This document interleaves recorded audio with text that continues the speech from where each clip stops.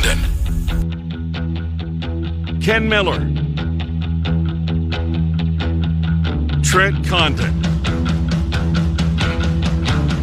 Miller and Condon on 1460 KXNO. And now on 106.3 FM.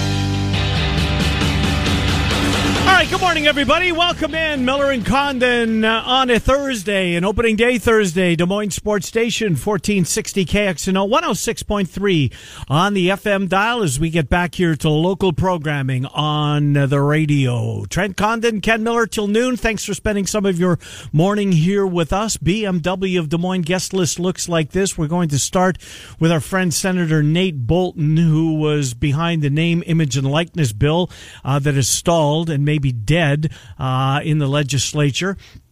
We will have Nate Bolton to get his thoughts on that. Some of the Supreme Court stuff that came out yesterday as the NCAA was in front of the Supreme Court. They were making their case for amateurism.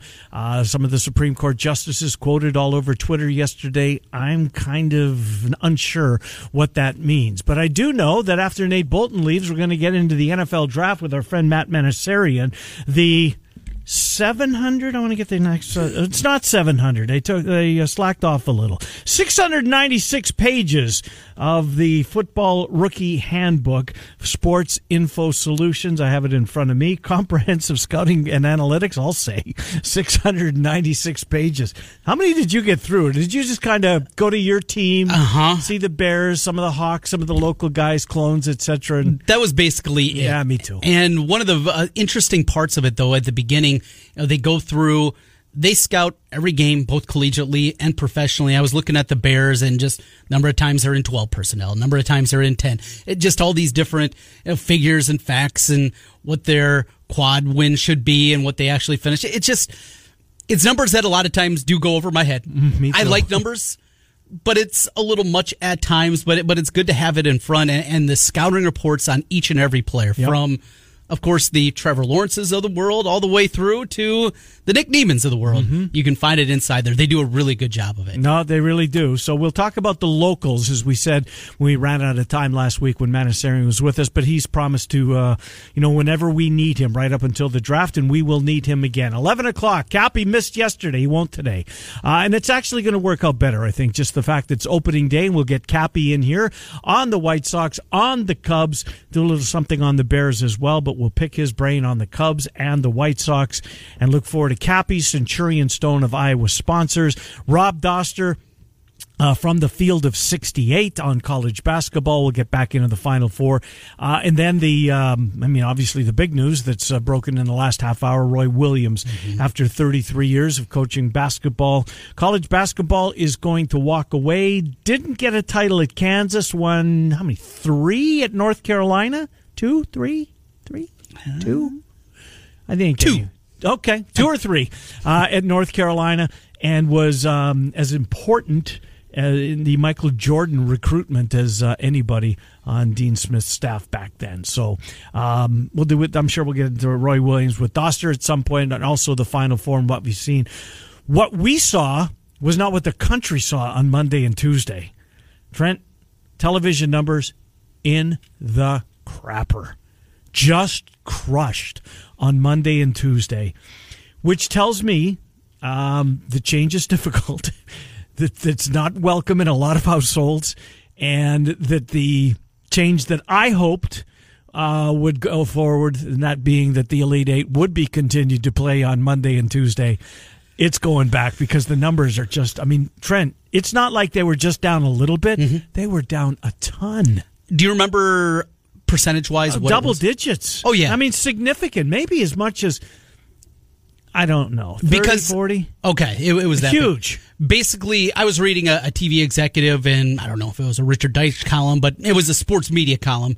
They said if it was better than 20% lower, that they would be in good shape, if it's not that number.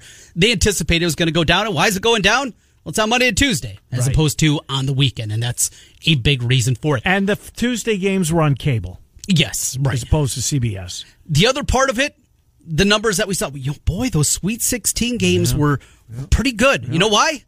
They're on the weekend. And they also had their own exclusive window. We're not talking apples and oranges here.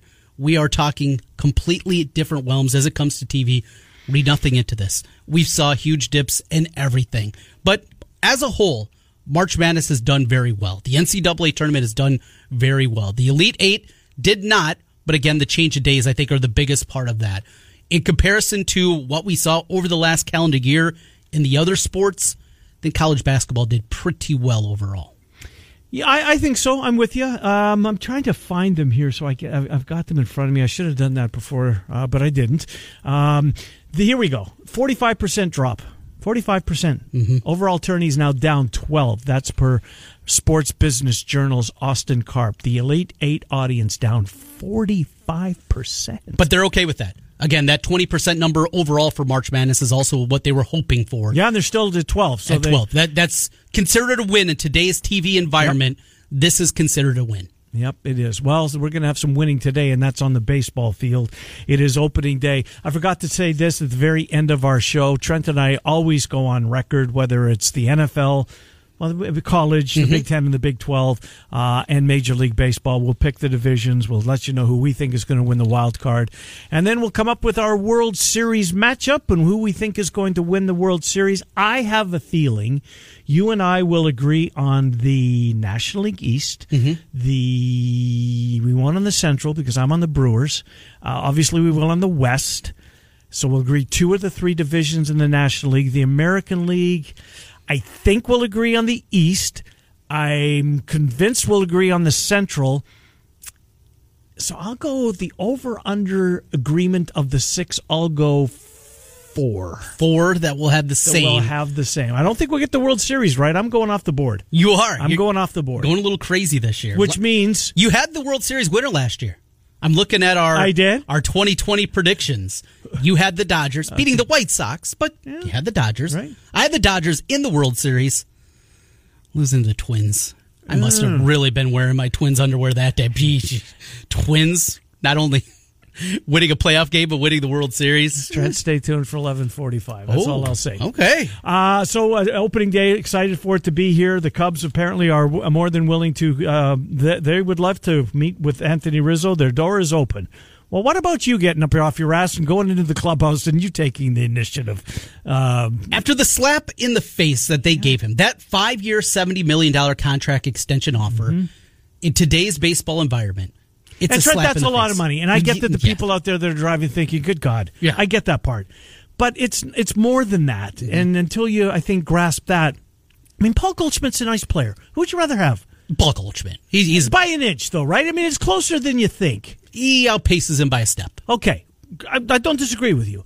But does he outpace him by $60 million? No, not at all. Right? Not at all. That's how these players, that's how they measure themselves, by their contract. And you said it yesterday, or maybe the day before, but Rizzo means so much to that organization. Absolutely. He is the face. He is the person that is easy to root for. He is the guy that you flip on marquee even this year when they're 8 games. Oh, by below. the way, I'm glad you mentioned the marquee trend comment. I know exactly where you're going. going. Take a frickin' victory lap. I know where you're going.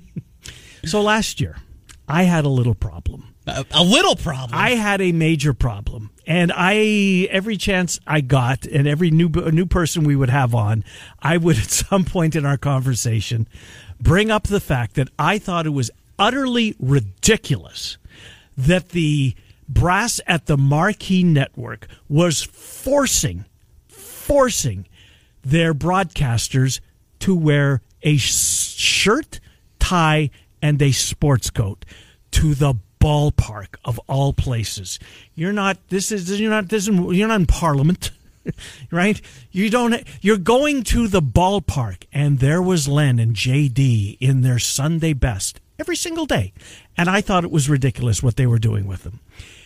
Marquee Network, Trent, has come to their senses. I don't know what was behind it, who was behind it, but no longer do the broadcasters have to wear a tie. They can wear a polo shirt now. Wear a polo shirt, as they should have been able to do, and as all the other 29 teams allowed their broadcasters to do. You're at the ballpark, for crying out loud. You're not in church. Right. John Greenberg is where I saw it at The Athletic, one of the Cubs writers over there. Yeah. He also does the Chicago sports scene, the Dollars and Cents, which is kind of the sports media column. Oh, I've for read Chicago. that stuff. Cappy makes that that column quite a bit. Yeah. And that's where he talked about it. So he has been like you. This has been something that bothered him also, but he also has the means where he's been able to bring it up multiple times to the brass at the Marquee Network, the Cubs organization as a whole.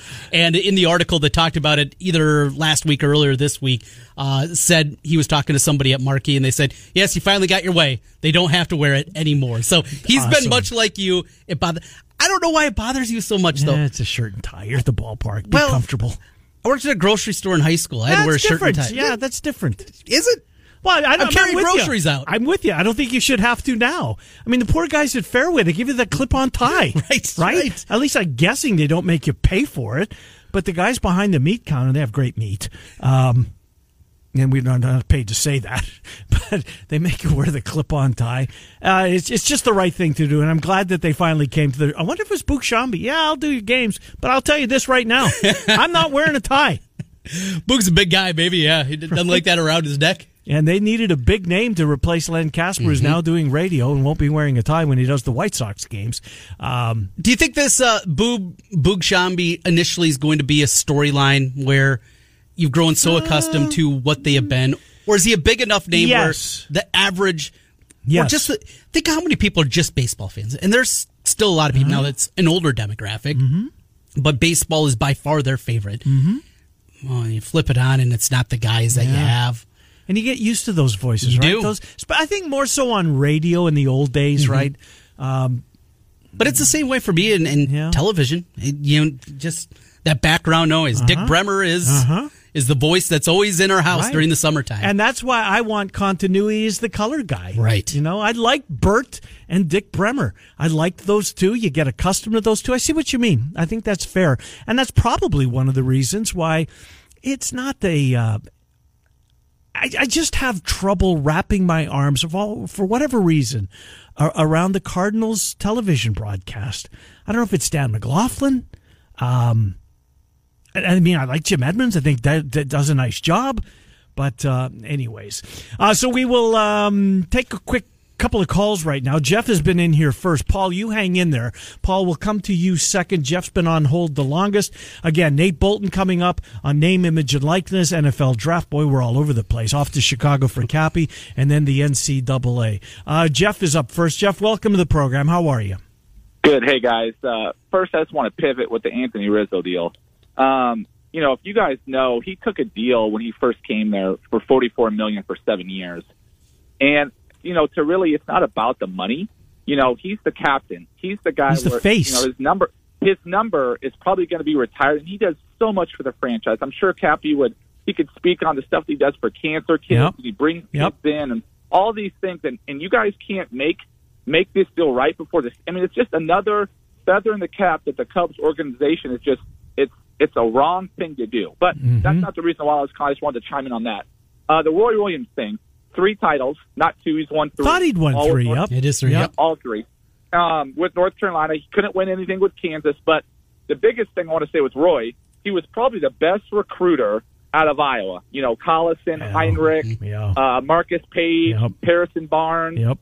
So it's probably good for Iowa coaches, the university that's retiring. But what a great guy. When I worked at Prairie Meadows, he came in and played. So when did you work at Prairie Meadows, Jeff?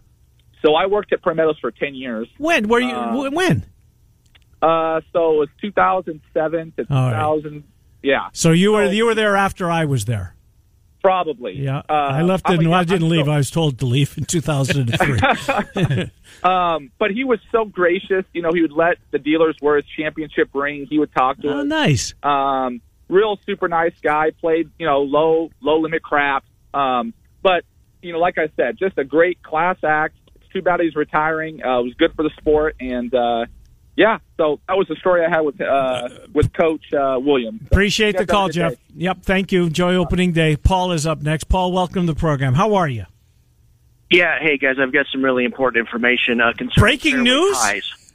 Yes, fairway tie information. Yes, the employees have to buy the tie. Oh, they have to buy them. I can verify that because my My son did work there. Yeah. I'll give them credit. They give 15-year-olds a chance, but boy, do those folks take themselves seriously.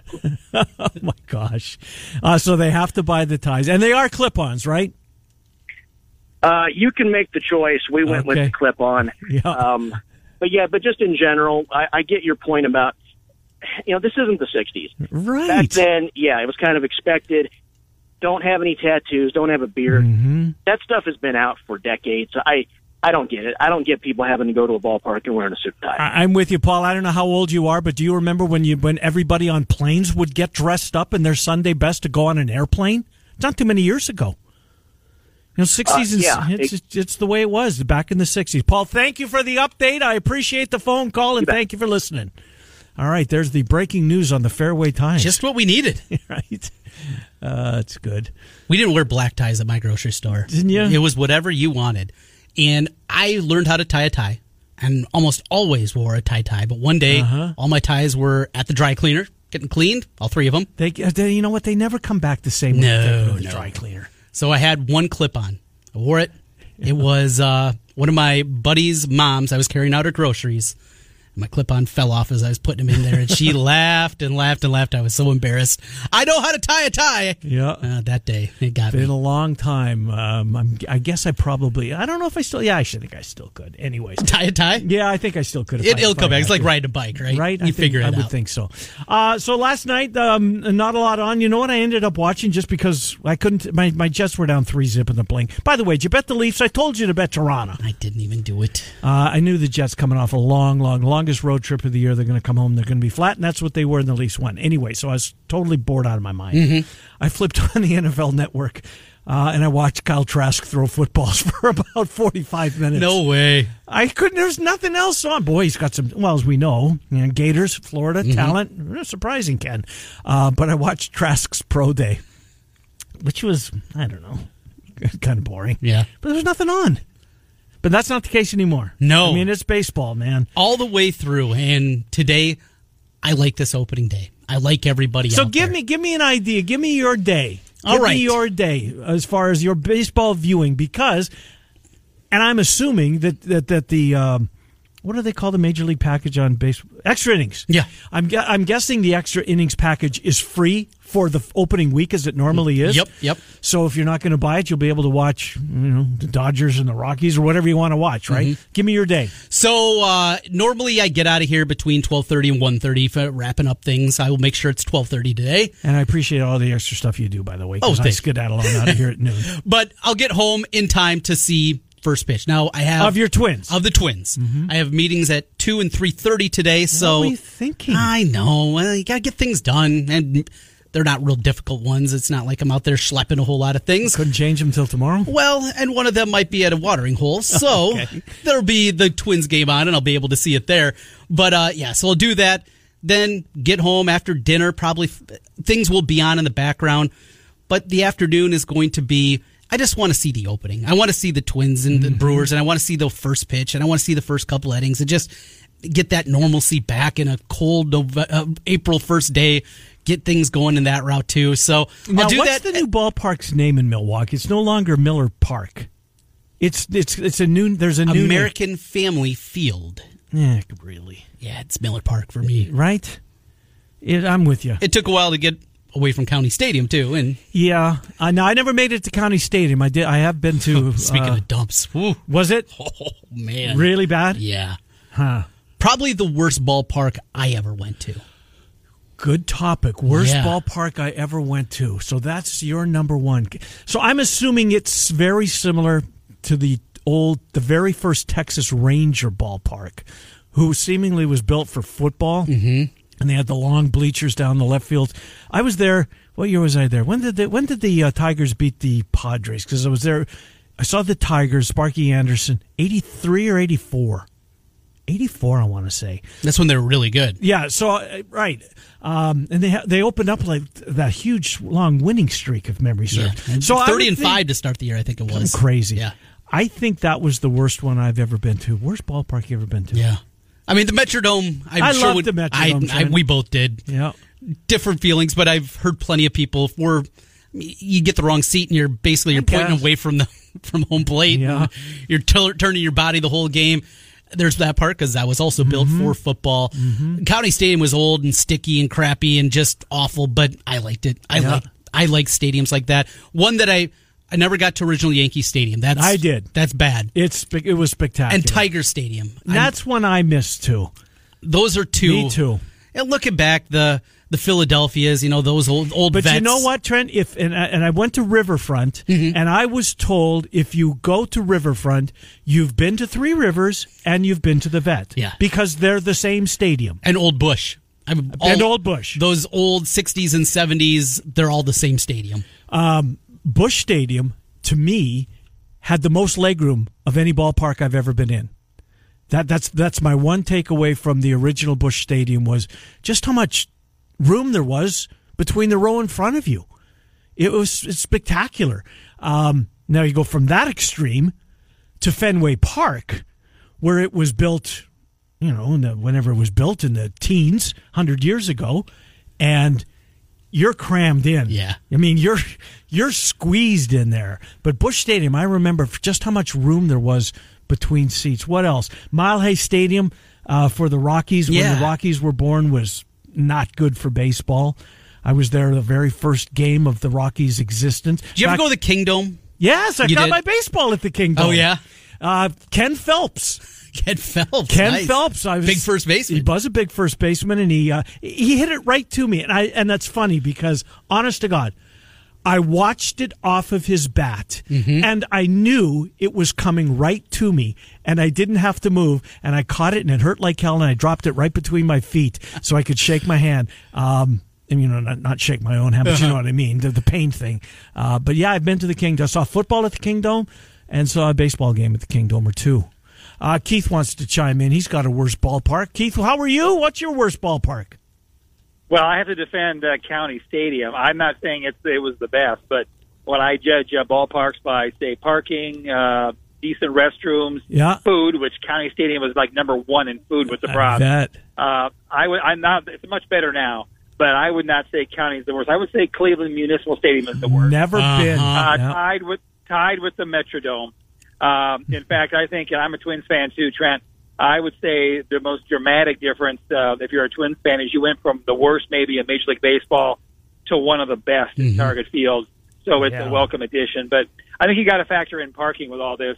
So I really like County Stadium. It's much better now, but I would not rank that as one of my worst. No. Keith, thanks for chiming in. Appreciate hearing from you. Yeah, a little baseball conversation here this morning. Yeah, I got a ball from Jeremy Burnitz at County Stadium, so that also put a soft spot in my heart. And I was in high school at the time, too, so Mom was driving. I wasn't parking myself, so that's something to do. And you said getting a ball in a game. I got a ground rule double from Marty Cordova. Did you? In his rookie year?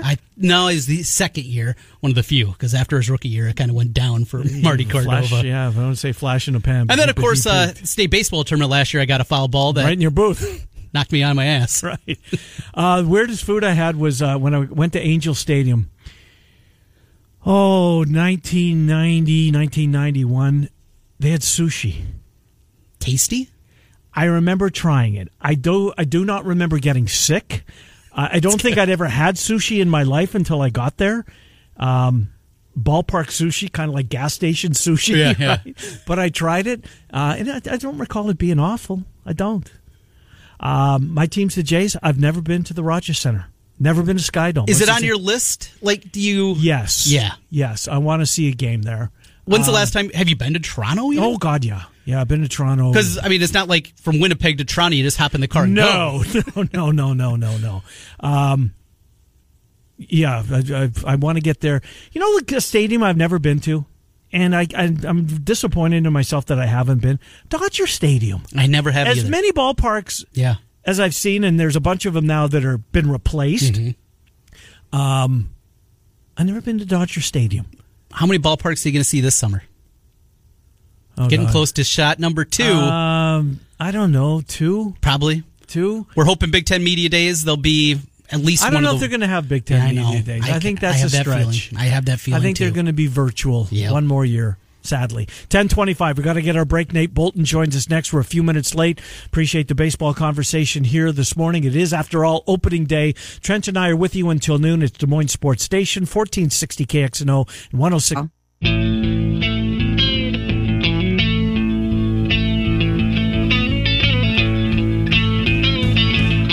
Hi, Miller and Condon. Welcome back. Just past 10:30 on a Thursday. So we take you until news. More breaking news. Chris Beard is the new Texas Longhorns head coach. Leaves Texas Tech. Tech stays in the conference. We had that. With the and the date, absolutely, with the buyout dropping from $4 million, which it was yesterday, to $2 million, which it is today, makes it a lot easier to write that check for $2 million for Texas. They will do so. So Texas Tech is open, North Carolina is open as Roy Williams is left, and is retiring. More breaking news in our conversation earlier: Fairway has now gone away from ties. Now polos are allowed at Fairway. How about stores. that? Everybody's catching. No, I'm not killing Fairways. I said I love the meat. It is phenomenal. But I thought the clip-on ties a little much. What the first half hour of the show we've had today, huh? Indeed, it's opening day, baby. It's a celebratory day. Let's get Nate Bolton in here, get his take on what we heard with the Supreme Court meeting with their NCAA attorneys yesterday. But before we do that, let's catch up with what's going on in Iowa. Nate Bolton, Senator Bolton, of course, Hedberg and Bolton is where he applies his trade normally. Nate, Trent, and Ken, thank you for coming on. Where do we stand? Name, image, and likeness. We saw Jordan Bohannon come out on Twitter a couple of days ago. In fact, he tagged you in the tweet. If name, image, and likeness passes in Iowa, he may come back for another year. But it sounds as though, is the bill dead for another year in our fine state, Nate? It does appear so. And first, happy opening day to everybody. Yes, sir. It's a great American tradition to kick off baseball. But yeah, it does appear to have the session is going to slip through without that bill advancing.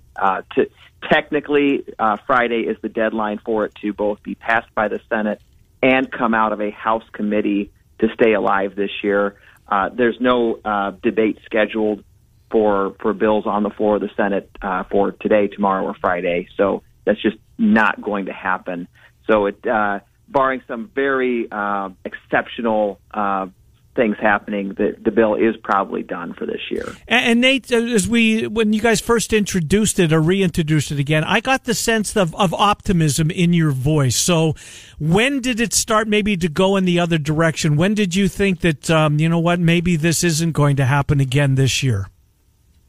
Yeah, we had reason to be more optimistic than we were last year. And the reality is, it's an issue that does not neatly fall on party lines, so it's not something that has kind of inherent support in one direction. And it just requires a lot of education to get legislators on board with the concept, because the first reaction most people have to this topic is this is going to be direct compensation, universities paying salaries to athletes. Right, that's not. And you have to kind of get through those layers of opposition and understanding of what the bill actually accomplishes and how big of an issue this has been in recent years. And then if people understand some of the more abusive practices we've seen in the past couple of decades, it starts to become something that it breaks down those barriers from conservative and progressive legislators who see opposition to it for different reasons and find they have support of the bill for very different reasons. But we end up to a place where Senator Zahn and I generally see political topics from very different perspectives. Mm-hmm. But this is one that we both can agree on, and maybe for different motivations, but we see it. There's a real problem here that has to be solved. So just trying to get more and more legislators to see through that and get to a point where we do our job as state senators and state representatives and protect the student athletes, those college athletes here in our state. So in our world, this is the biggest thing that's happening on your guys' floor there at the state legislature. Right. But maybe a gambling bill. Well, that's pretty big in our world, too. But there's a lot else going on. You have bipartisan support. So how come it doesn't make it to the floor? How come it doesn't take that next step? Fill us in, and Ken and I, we're not exactly big political junkies here. Sure. The two big things that work against it that we have to fight through. Number one, most people instinctively agree that this should have a national solution, and that's not wrong. It's not the ideal situation for 50 individual states to pass name, image, likeness statutes and have potentially 50 different standards across the nation. But the reality is Congress hasn't dealt with this. The NCAA has delayed this as much as possible. So we're put in a position where the only way we're going to get action on this is if the states start stepping up and really forcing the hand of the NCAA or Congress to prioritize and address the issue. So that's probably the biggest thing, is just this idea that how can we in Iowa set our own standard when the whole nation is in the college sports model? Interesting. There is some breaking news on this from that meeting that was supposed to happen this morning with Jordan Bohannon. Mm-hmm. Mark Emmert apparently refused to include any female players in that meeting, and Caitlin Clark's been quoted in the USA Today. Steve Berkowitz, Caitlin Clark says it was disappointing that Emmert was not willing to involve women in the conversation. So let's go to the federal level of this, Nate, and I'll just use Caitlin Clark for an example before we get to the federal mm-hmm. level. What is wrong with Caitlin Clark in the summertime coming home? They're building a huge brand new sports complex, I believe, in West Des Moines. I think it's the Mid-America Rec Center, or even if it's not open at Dowling. Caitlin Clark, a basketball school in the summer for girls. I mean, can you imagine how many girls in West Des Moines who now have Caitlin Clark as their idol would show up to learn the game of basketball? What's wrong with her making money from holding a camp, for crying out loud? Exactly, and it should be part of the educational process, right? In every other field, if a college or university sees an opportunity for a student to start to make that transition from student to career and find internships or other opportunities that they can profit from and ensure a smooth transition in their career opportunities, we encourage it. We push these things. That's what career development is all about. This is missing in the college sports model right now. And Caitlin Clark's a great example because the nation was absolutely floored by her ability to succeed and perform. And if she came back to Iowa and had a basketball camp, I mean, girls would be lining up. Yes. And look for the opportunity. And what a great opportunity it is to grow college sports. Precisely. And grow women's sports in the state of Iowa, and not freeze Caitlin Clark out of what is going to be easily her most marketable years as she becomes a nationwide celebrity for her performance in college athletics. And I want to thank Caitlin Clark. I want to thank so many students who we've talked with about these issues, who have had the courage to talk about them publicly and advocate for this. It really has made a difference this year in the prospects of this legislation as we go into next year and try to build from here. Senator Nate Bolden joining us here, Miller and Condon on KXNO. So let's jump to what we saw on the national level with the Supreme Court. Open floor. Fill us in. What was important? What was your takeaway from yesterday with the NCAA being held to the fire, if you will, from the Supreme Court? So the issue with the case yesterday that was argued in front of the United States Supreme Court was not name, image, likeness. It's a very limited expansion of benefits that can be offered to players while they're students, and focused very limitedly on Division I football, men's and women's basketball players, and the academic-related things that they can be compensated as they are going through the program. And very simply, there are rewards that are allowed up to almost $6,000 for athletic achievement and performance. And the issue here is, can you do that for academic achievement and performance, which seems to be pretty logical since the NCAA keeps touting that these are students first, athletes second. To promote academic success should be allowed. And we're talking about things like paid internship programs. We're talking about computers and other academic equipment that can be purchased with these resources, and making it just like it is for athletic outstanding achievement, things that can be structured by the NCAA or the individual conferences on how the benefits are earned.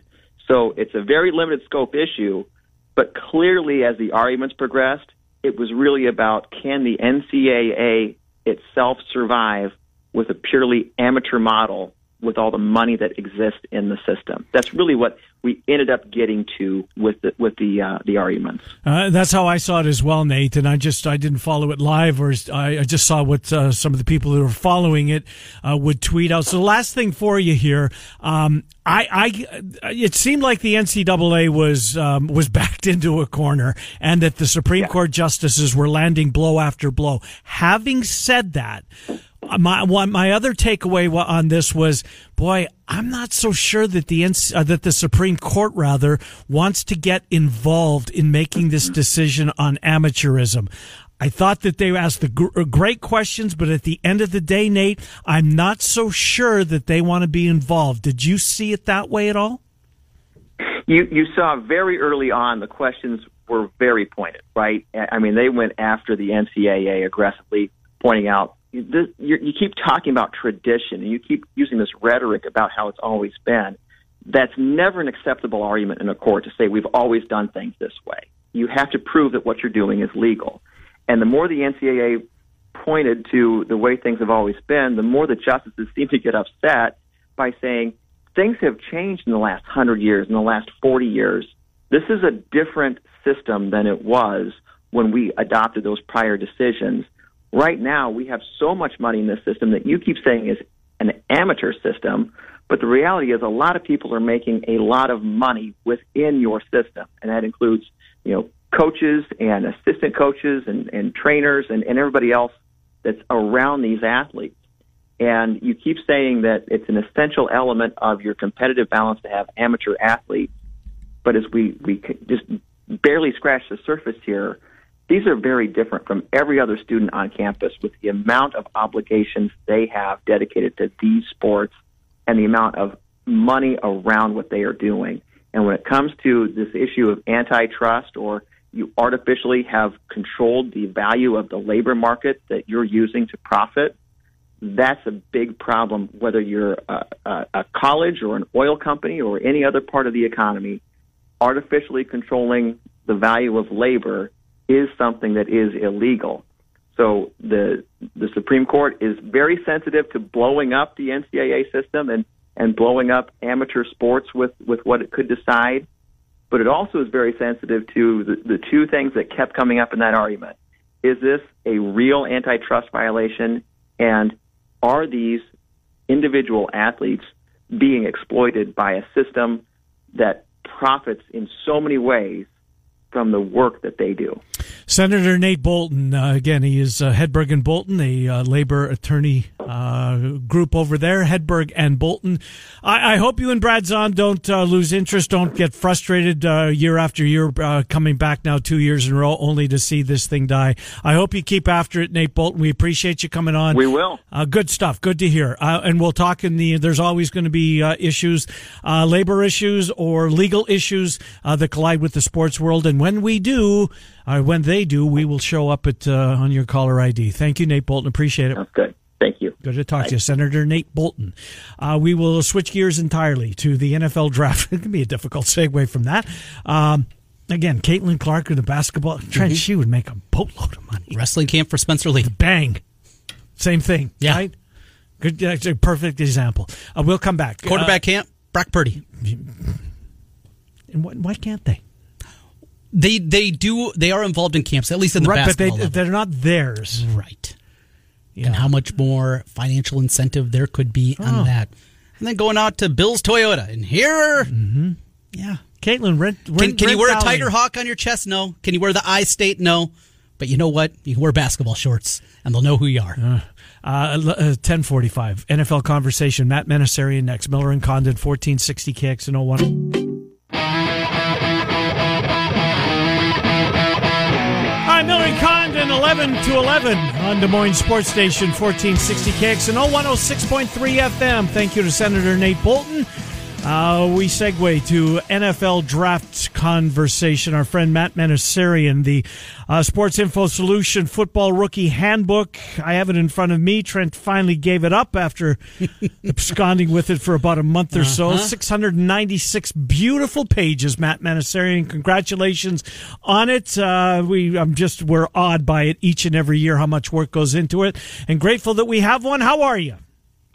I'm doing great, guys. I'm happy to be here with you. We're glad that you are here. Before we get into some of the locals, as we ran out of time last week with you, other than the Kene Nwangwu, who broke the stopwatch at 4.2 something in the 40 that he ran. You scouted for the Browns. You scouted for the Saints. My question is, with all the pro days going on, how valuable are they, or do you, when you go into these things to a pro day, do you have a preconceived idea as what you believe you're going to see? How do you approach pro days, or how did you? Yeah, so as a scout, when you're going in for a pro day, this is kind of your last check, right? So I've been covering my entire region for not just that year, but really if the guys have been in school 3, 4, 5 years, I know their entire careers. I've seen them come up. So this is the last chance. Now, what's different about the pro day from all the other visits is you can actually talk to the kids. Right? Most of the time you're going in there during the season, you're not actually talking to the athletes at that time. You're talking to the coaches, academic advisors, you name it. You're doing your detective work trying to get to the bottom of their character. But this is the first time where you can actually interact with them, along with the Senior Bowl and in a normal year, the Combine. Now, so in terms of what I would look for in a pro day, it was always for me the opportunity to actually interact with the players one-on-one, especially if they weren't invited to the Combine or something like that. In terms of what you look at on the field, hopefully you know who these guys are as athletes, right? You've seen them. You've been seeing them in practice for years. You understand, hopefully, what their athleticism is. Now, somebody runs a 4.2 like you're talking about, yeah, that makes me take a second look. I'm going back to my notes. I'm going back to the film, and I'm following up on that. But most of what I'm looking for when I go into the pro day is actually not having to do with that sort of athletic stuff at all. Now, this year, I think it's even crazier because normally I already saw these guys at the Combine, and at the pro day, I'm just kind of filling in the guys that aren't in the top 250, top 300 prospects of the year. So the other guys that are kind of more of the depth of the players that make up the draft class. Now, all of a sudden, this year with no Combine, each pro day is really replacing the Combine, right? Just like we turn on the NFL Network and we see that the people we're used to watching the path to the draft at the Combine are at the pro days. It's a similar thing for a lot of these, especially not the scouts, but the coaches and the upper level management, where they've been spending time with the pro team throughout the season, now turning their attention to these guys, not having the opportunity to see them all there. I think there's going to be more learning going on than you would typically have at a pro day compared to a normal year, just because of that circumstance of no Combine. You mentioned last week Kene Nwangwu jumping onto draft boards, and the scouts that liked him before, they're kind of muttering under their breath because they had this under-the-radar prospect, and you run that kind of number, it's going to change. What else from Iowa State? They returned so much on the football field this year.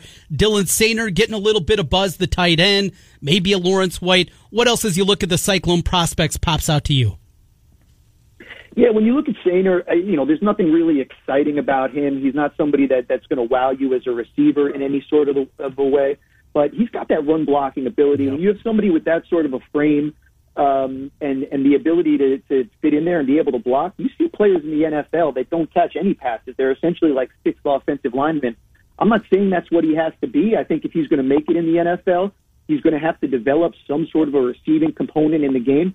But at least when you look for a guy with the requisite size, you can make an argument out there. As you know, he didn't jump off the screen at all in terms of the way that he performed as a prospect. The play speed is kind of mediocre, but the blocking ability will have to be his calling card early. And then from there, tight end coaches, offensive coordinators in the NFL, that's a valuable trait. If he can round out the game and become a little bit better in the passing game, then I think there could be something there. So he's a borderline guy in terms of being a draftable prospect. I would say the same thing for Lawrence White, who you also mentioned there. He's a safety. Safety tends to be a position that's a little bit harder to get a beat on. People tend to see safeties in different ways. We've got a little bit of a higher grade on him. We've got him at a 6.2, and that's because of his versatility. So that grade level really tells us that this guy is going to be a special teams performer for whoever gets him. I think initially when he plays on the NFL level, that's going to be the spot. Like in terms of making a roster, he's going to have to be performing there. But I like the makeup of a player that at least has the ability to line up over the slot. We saw him do that a ton, 43% of the time last year. He's lined up over the slot. So the ability to play kind of within that Iowa State defense, which in a lot of ways is what's becoming a popular defensive style that we're seeing, just like we saw offenses creep from college to the pro game. The Iowa State style of defense is kind of is getting there to the NFL. And so a player like White with the scheme versatility, I think that's the attractive thing about him. I don't think he's really an ideal strong safety. I don't think he's a transcendent type of player. But you look at what he can bring, and he can bring a lot of different things to you. He can do it a little bit as a pass rusher. He can line up over the slot. He makes his tackles close to the line of scrimmage relative to his peers, right? The adjusted tackle depth plus of 116, indicating he's 16% above average in terms of where he makes his plays on the ball. So guys you don't get excited about, like I said, borderline draftable. We like White a little bit better. I like him especially for his special team fit, which is something you're always looking for on day 3 of the draft. But, you could see a path where both of these guys carve out careers for themselves.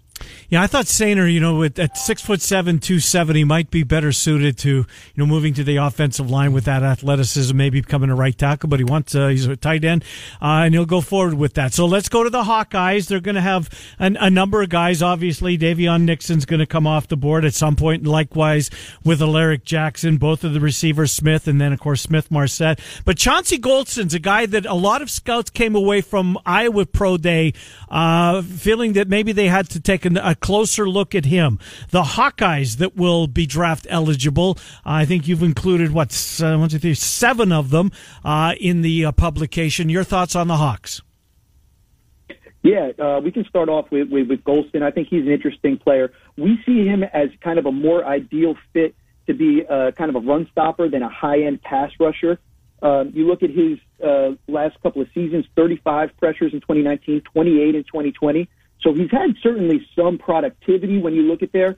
But in terms of translating to those NFL high-end edge rusher traits, you just don't see the bend with him on the film or the explosion where I'm ready to bet on him to really make that step. Now, where I do think he fits is he's a nice player on the edge on first and seconds down. And with his size, with his length, he's got that versatility to bump inside. So, the path for him, if he's going to really make that impact, would be as a third down bump inside, rush from a 3 technique type area where you're lined up over a guard. We can bring in another one of those defensive pass rusher specialists in, and that's his path to making an impact. I think first and second down on the outside and then bumping inside on third down. But it's all going to come down to, you mentioned the workouts and scouts turning their head. It's nice when you see some explosive workout numbers, but pro day numbers are always a little bit suspect, I think, when you compare them to the actual what's going on the field. And so what he's going to need to do is show that explosiveness and that athleticism can translate because right now I just see a guy that's a bit too stiff to be a difference-making edge rusher on the NFL level. Let's go to the wide receivers. Ihmir Smith-Marsette getting some buzz with his speed and return ability, and Brandon Smith, who certainly looks the part. And we only have like a minute left, Matt. Yeah, the guy that I prefer there is Ihmir Smith-Marsette. Listen, we've seen he struggles at the catch point. 17 drops in 207 targets over his 4 years. I don't need to tell you that. I'm sure you've been more frustrated than I was watching the film. But this guy can run. And when you can run, you can separate, you can get open. That's going to give you a chance. So we look at him, a late-round flyer-type player. His total points rating at the 87 range, that's good, not great. Not dominating college football by any means, but the speed is what gives him a chance. With Brandon Smith, it's just hard to imagine on the NFL level. Yeah, looks the part, but can he run? Can he get open?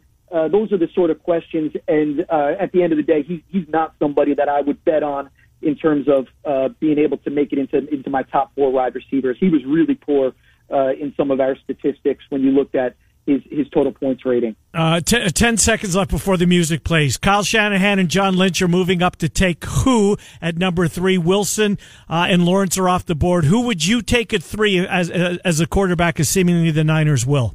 Is it Mac Jones? Well, despite all the noise that it's Mac Jones, and I believe those reports, for me it would be Justin Fields. Hands down, Justin Fields. Perfect fit for Kyle Shanahan's offense. Oh, my gosh. Great stuff. Matt, we're out of time. We'll talk to you in the weeks ahead. We appreciate you doing this for us as we get closer to the draft. Sports Info Solution, Football Rookie Handbook. You can find it online, Sports Info Solutions. It's a great read. It's a long read, and if you're a junkie, you will love it. Matt, thank you. Appreciate you coming on. We'll talk soon. Yep, absolutely. Matt Manasarian. Cappy kicks off hour number 2. Miller and Condon, 1460, 106.3 FM.